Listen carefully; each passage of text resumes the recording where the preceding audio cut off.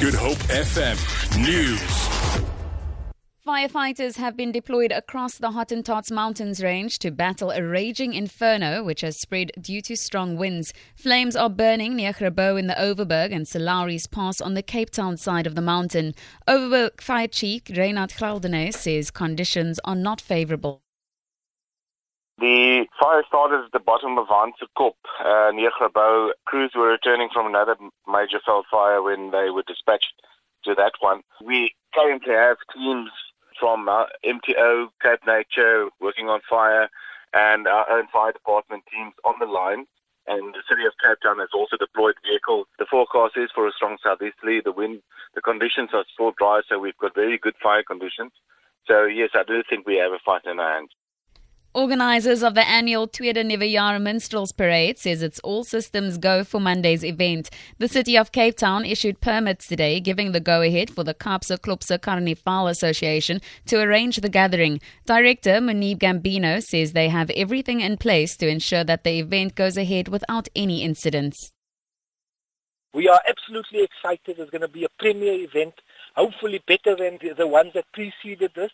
All of the troops of the Cape District Minstrel Board is committed, and we have extended an invitation to the Cape Town Minstrel Carnival Association yesterday.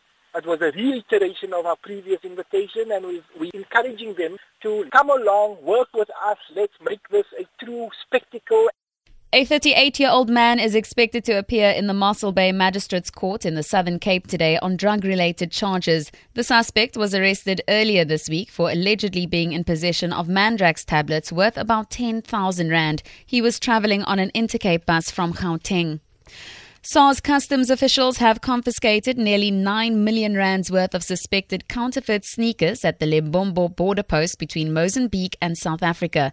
The consignment consists of nearly 11,000 pairs of branded sneakers that was destined for South Africa. SARS spokesperson Janine Krungwana says a total of 9,085 pairs of Adidas branded sneakers and 1,850 pairs of Nike branded sneakers were seized.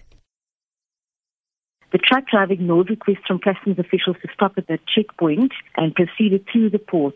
Customs officials then pursued the truck and managed to stop the vehicle. Unfortunately, the male driver fled on foot and no arrests have been made as yet. Brand holders have been contacted within South Africa to do an authentication process. To end this bulletin, tributes are pouring in for Hollywood singer and actress Debbie Reynolds, who died only a day after the death of her daughter, the actress and writer Carrie Fisher.